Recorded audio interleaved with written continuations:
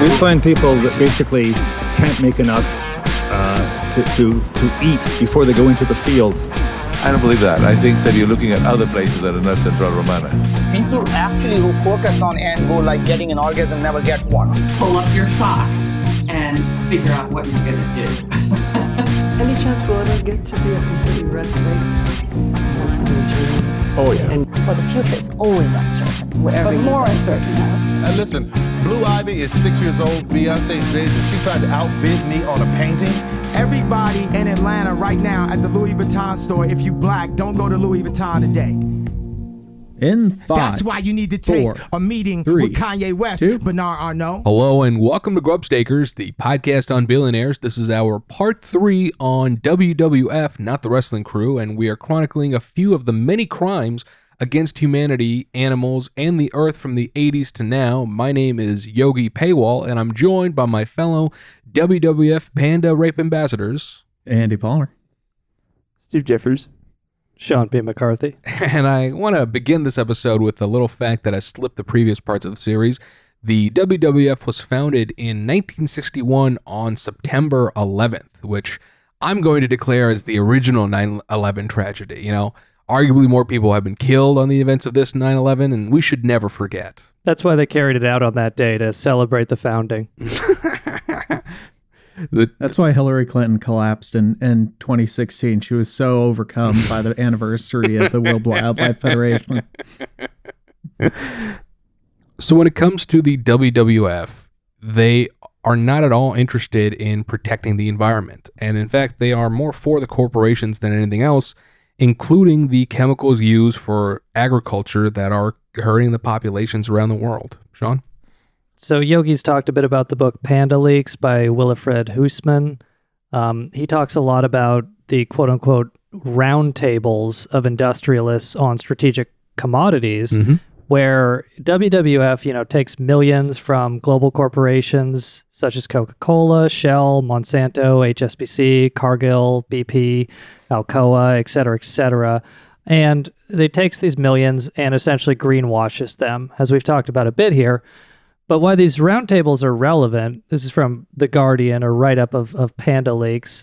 These strategic commodities such as palm oil, timber, sugar, soy, biofuels, cocoa, among others, WWF will bring together the corporations, the industries who are exploiting them, along with themselves, environmental groups, NGOs, some compatible local groups, conservationists, and kind of all bring them together and say, hey, we're going to have a voluntary solution here, or we're going to set it up so that, by 2030, this is all ethical, or we're going to get some sort of, ethical sourcing label that's a complete fiction that will allow you to keep doing what you're doing, right, maybe slightly reduced or whatever else, but not in any sort of sustainable way and not with anybody local who's going to make a serious problem for you.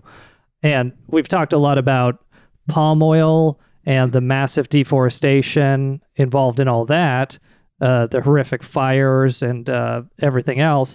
But I did just want to talk specifically about Monsanto, though kind of every commodity WWF is involved in with these roundtables, you could find a horrific story if you wanted to. We could spend all day. AC.net in 2010 talked about one of these kind of roundtables that WWF did with Monsanto, specifically for glyphosate.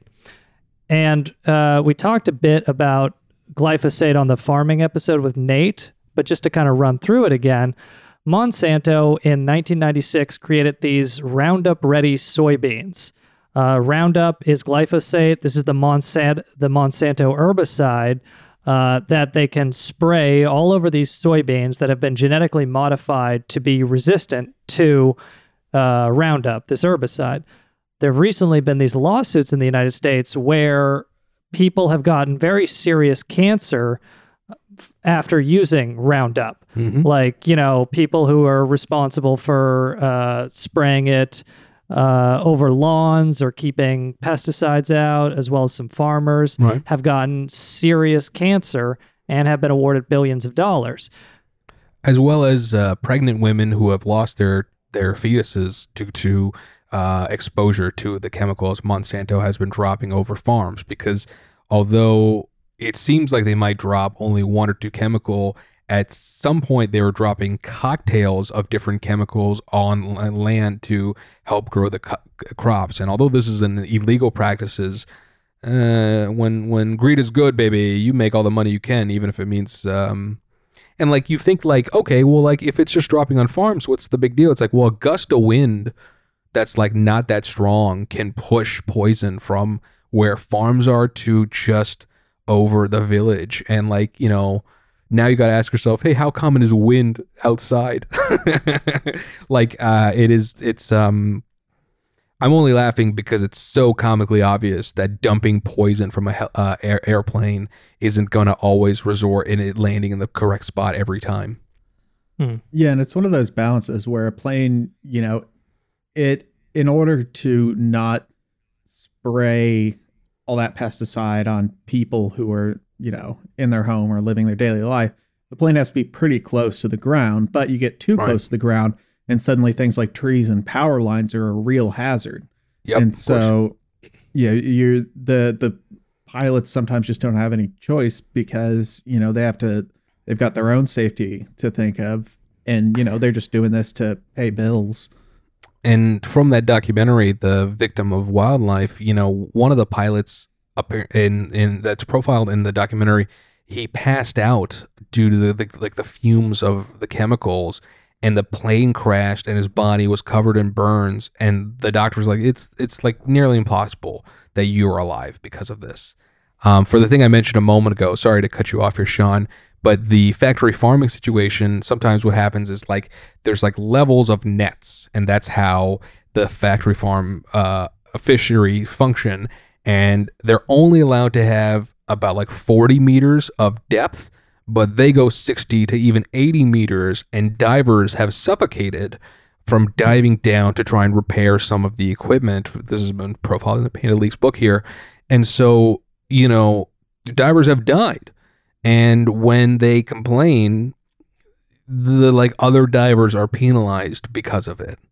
And so they've, you know, taken fish from these natural resources, funneled them into one area, and, you know, ruined the landscape in terms of ecological health and killing people in the process to make a buck. Yeah, and so reading from this article from ac.net, we'll link it in the research notes. It talks specifically about the Roundup Ready soy in Argentina. Mm-hmm. Another thing to note is that more than 80% of the soy in the world now is genetically modified. This has been a real cash cow for Monsanto.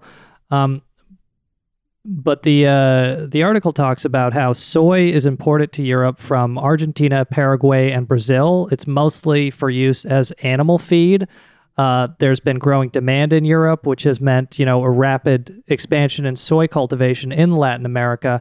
Quoting from the article, new research published by Argentine government scientist and report co-author Professor Andres Carrasco in August 2010 found that glyphosate causes malformations in frog and chicken embryos at doses far lower than those used in agricultural spraying. The findings could have serious implications for people because the experimental animals share similar developmental mechanisms with humans. Carrasco said people living in soy-producing areas of Argentina began reporting problems in 2002, 2 years after the first big harvest of genetically modified Roundup Ready soy. Scientific studies now suggest links between exposure to glyphosate herbicides and premature births, miscarriages, cancer, and DNA damage. Glyphosate is also toxic to reproductive cells.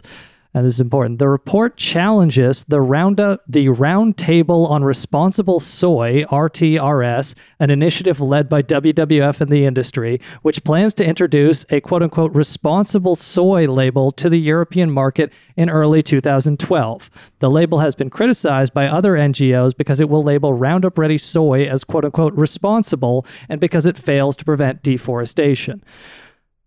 So you have a study by a scientist working for the Argentine government that says this is causing horrific effects on wildlife and potentially the population in these areas. And then you have WWF coming in and working with Monsanto and taking millions and saying, hey, we're going to slap responsible soy on your product so that people who go to the market in Europe and buy it will see this and think, oh, I'm doing the good soy, the non-chemicals, the responsible, and just have no idea that they're absolutely ruining the lives of people in Argentina. Yeah. I mean, I was at the grocery store the other day, and after a Nate episode, I was getting some baby spinach, and it was like organic baby spinach, $3.49, baby spinach regular $2.25, and I was like, Nate told me organic shit's bullshit. I'm getting the fucking regular shit now, and I felt better for it.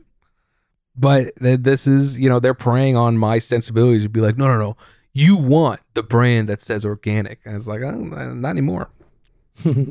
And just a couple other things from the article. The Roundtable on Responsible Soy, again put together by the WWF, the RTRS, it's one of the voluntary certification schemes that will be used by the European Commission to accredit biofuel crops as quote-unquote sustainable under the EU Renewable Energy Directive to meet the EU target of 10%.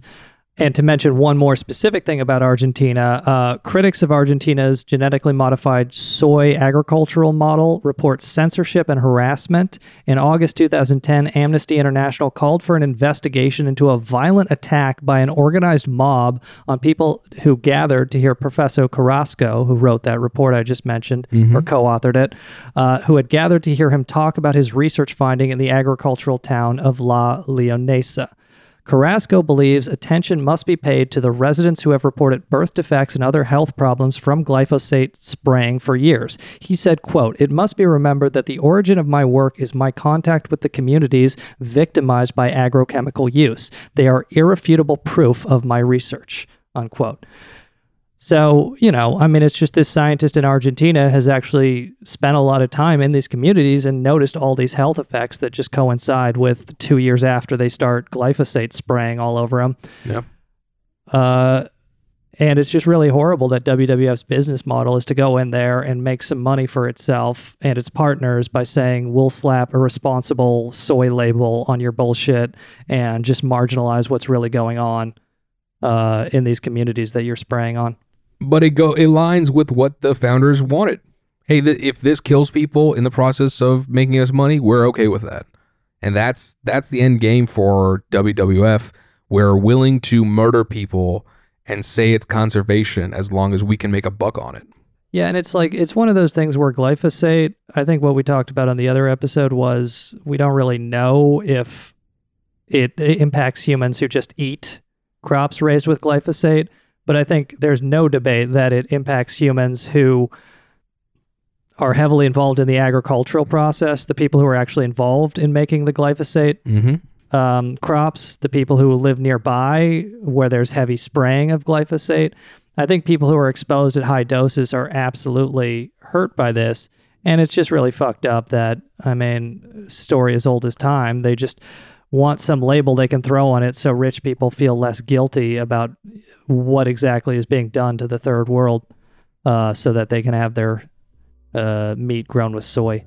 Thank you very much for joining us on our excursion on the WWF. We really appreciate you listening to the end.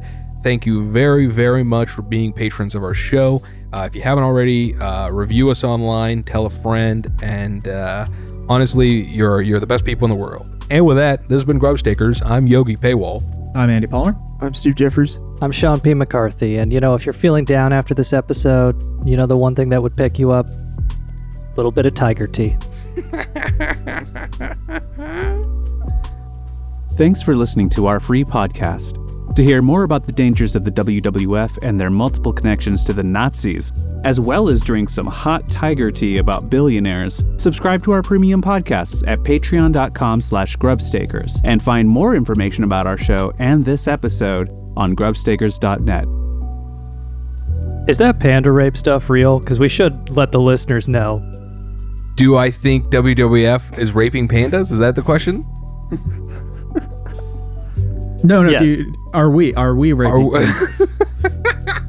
I don't know what you guys are doing in your free time, Sean. I think you have to confirm or not whether you're a WWF panda rape ambassador.